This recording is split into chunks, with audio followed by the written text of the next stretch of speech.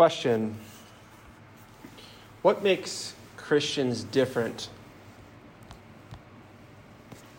People who claim to follow Jesus, what makes us different? For example, when things are going crazy and we are deeply lost, confused, disgusted, angered, saddened, etc., like what makes a Christian different in those circumstances?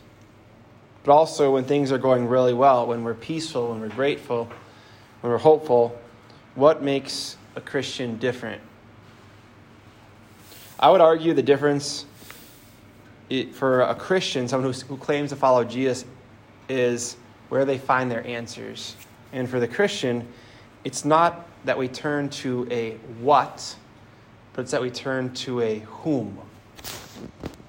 And every time you and I come to Mass, whether we're aware of it or not, we're turning to Jesus. We're turning to a person because we're here to also say, I don't have it all figured out yet. I'm weak and I'm in need of conversion. And at every single Mass that we come to, there's an invitation. So what is the invitation today? The invitation from Jesus Christ to you personally is to true, authentic friendship, first of all, with Him.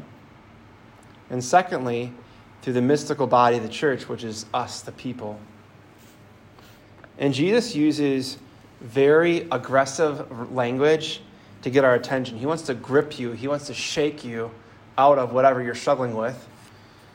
And that's why when he uses the words, he says to us in our gospel today, in Mark 9:42, he says, whoever causes one of these little ones who believe in me to sin, so a little one in this context is you and I, little ones who follow Jesus. He said, if you cause one of these little ones to sin, it would be better for that person if a great millstone were hung around his neck and he were thrown into the sea. So Jesus uses hyperbole. He uses an overstatement, also known as midrash. He wants to emphasize the drastic measures that are needed for you and I to avoid sin. Overcoming our sins alone is virtually impossible. Yet, I would argue with the sacramental life of the church, with authentic friendship, it's possible. And for anyone who claims to be a follower of Jesus, it means also that you're going to be held to a higher standard, so people are going to look up to you. And when you and I do not live in line with God's standards, which are the commandments, the precepts, we actually cause scandal to those around us. And trust me, as a priest, I'm well aware of scandal. I am full of brother priests who I don't always know, but they're part of the family that have caused the priest abuse scandal. And it's not easy, but the fight for friendship, the fight for authenticity, it's worth it. And when things are difficult and you are tempted to run away, or simply you're tempted because you're feeling overwhelmed, what do you turn to? Our goal at the Newman Center is to hopefully help you turn that what into a whom, and to help you turn to authentic friends through community. That is spending time together intentionally and praying together intentionally. That is to do life together intentionally. That's one thing the Focus missionaries do really, really well. Oddly, I look at it, I think it's personally a little bit annoying, but it's necessary. They do so much stuff together, but that's how you grow in community. That's how you grow in authentic friendship, and there needs to be a death to self. So last week, when we looked at what causes depression for a lot of people and even self-hatred, it's the amount of time that we spend on social media. So we clearly don't need more of that thing, that what. And it's just showing the truth that you and I are created for relationship with God. We're created for relationship with one another. And that's simply why you and I, when we avoid God and avoid friendship, we feel empty. Because we were created for good and holy friends who have good and holy friends, who have good and holy friends, and ergo you get a community. And I'm not going to say that you're going to find everybody be perfect, but you and I literally need community. We need to be held accountable, to be held to a higher standard, but also to be around people who can show you another way. People who are willing to lay it down, the people who are willing to sacrifice to build communities so we can support one another in this crazy place called college. And that's where I feel that we're all going to fail really soon if we don't change really soon. If we don't stick together, I warn you, just as Jesus warns you, because he loves you, and I warn you because I love you, that if we don't pray daily, we don't spend intentional time in community, it's going to get worse. And I wonder what good could come if we spent more time in community, more time in intentional prayer, as even just with an ounce of as much time we spend on our screens. And for those who are making sacrifices to come spend time in prayer and community, I just want to say thank you because it's making a difference. And for those who are not, I want to ask you, how's that going for you? God sees and honors every little sacrifice you make to make friends. You make friends. They are made. We have to give them our time. And one thing that the evil one desires is division and distraction, which is a polar opposite of what God desires for each of us. So in today's gospel, Jesus equates the need of good friends as being as important as your own eyes, your hands, and your feet. And when we want to understand the scriptures, we always look to our church fathers. So a church father is somebody who lived in the first 500 years of Christianity. St. John Chrysostom, who's known as having the golden tongue, he says, Jesus points to the severing of bodily limbs because it signifies the amputation of intimate companions in our lives. He says, when close companions drag Christians, or as we heard, the little ones, away from holiness, they must be cut away.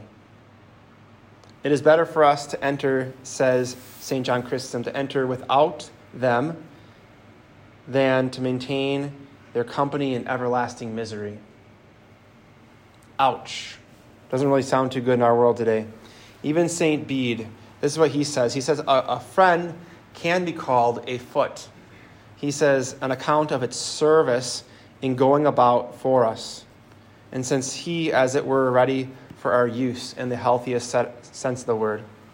A friend who is useful and is acutely aware of what's going on around them and is sharp in perception can be called an eye. And this can be very difficult. In life, you and I are either leading others to heaven or we're leading them to hell. And that's why Jesus uses such aggressive language, because he wants us to know that you and I have two ends. And in life, you and I choose to surround ourselves with people who are either going to lead us to heaven or lead us to hell. So question is, are you intentionally surrounding yourself with people who are leading you to heaven or are leading you to hell? If you are surrounding yourself with people who are leading you to hell, Jesus is calling you out right now, because he loves you, to start cutting those people out of your life and start making time for true, authentic friendship. And I believe Jesus. I've experienced this gospel truth because sadly, most of my life, I did not have friends.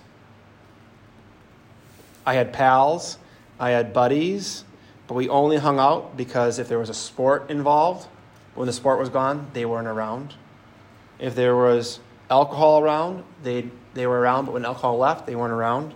If there were girls around, they'd be around. When the girls left, they wouldn't be around, hence why I went to seminary.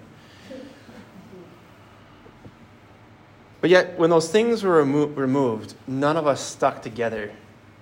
And it wasn't until I was in my mid-20s when I realized what a true friend was when I was in seminary. And how I knew it was a true friend was after spending years with this particular seminarian who's now a priest, my best friend, is he disagreed with me. And for the first time, I didn't feel offended. And I just really felt the Holy Spirit saying, that's a true friend. And in this week and the weeks to come, it is important that you just remember very simple things. And one simple thing is to know, K-N-O-W, that know, N-O-W, is a complete sentence. I give you permission to say no to people who are simply not helping you in your faith life right now. And I also give you permission, you don't have to give them a reason why either. It's actually very normal to say no to people who are not true friends. And when you find a true friend, you'll understand what the sacred scripture says about true friends and unreliable friends.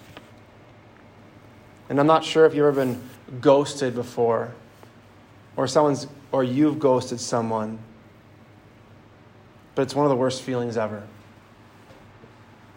What does Scripture say about friendship? Proverbs 18:24 says, "One who has unreliable friends soon comes to ruin. But there is a friend who sticks closer than a brother." The book of Sirach, Old Testament, says this about friendship. "A faithful friend is a sturdy shelter.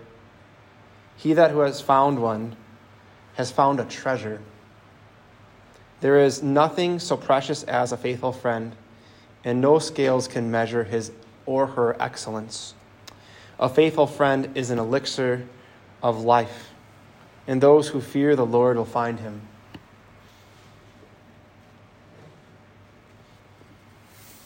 As we head into week 3, here we go. I just have one challenge. If you're not committed, or you've decommitted yourself or uncommitted yourself to the Newman Center, I want to encourage you to commit yourself or recommit yourself to coming to one thing consistently the rest of the semester. And make a decision and stick with it. What makes a Christian different is that they don't turn to a what anymore, they turn to a whom. And that whom is Jesus Christ, and he loves you more than you could ever imagine. And it's not a mistake that you're here. And Jesus gave us a church that is the people of God. It's not a building, a people to support you and keep you upright when you feel like falling over, to walk with us on the journey of life. And if we don't have friendship on this journey of faith, we will fall away, and even worse, we'll fall apart. Yet if we do have friendship, we are more capable of holding ourselves together and staying close to Jesus, the relationship that you and I are created for. Every single Mass we have an invitation, and every single Mass we have a decision to make. This week, Jesus invites us to make that decision to begin cutting out unhealthy friendships and unreliable friends, and start making little sacrifices every day to follow him and trust in him and say yes to true, authentic friendship. Is it going to be easy? No. It's not. Was it easy for him on the cross to die for you, to show his love for you? No, it was not. And that love is what saves us from hell. And Jesus gives us the opportunity and the invitation to follow him and follow his followers. To know that there is the grace, the beauty of resurrection. So whoever you may be following who is not the Lord, it might just be an invitation this Mass to place them on the altar and give them to Jesus, and stop letting them pull you down. So people here who are offering true, authentic friendship can pull you up and keep you up so you can do the same for others. We take a moment of silence to just start cutting out those bad friends, people we call friends, unreliable ones. And we ask for the grace to say yes to the Lord and say no to the evil in this world. Amen.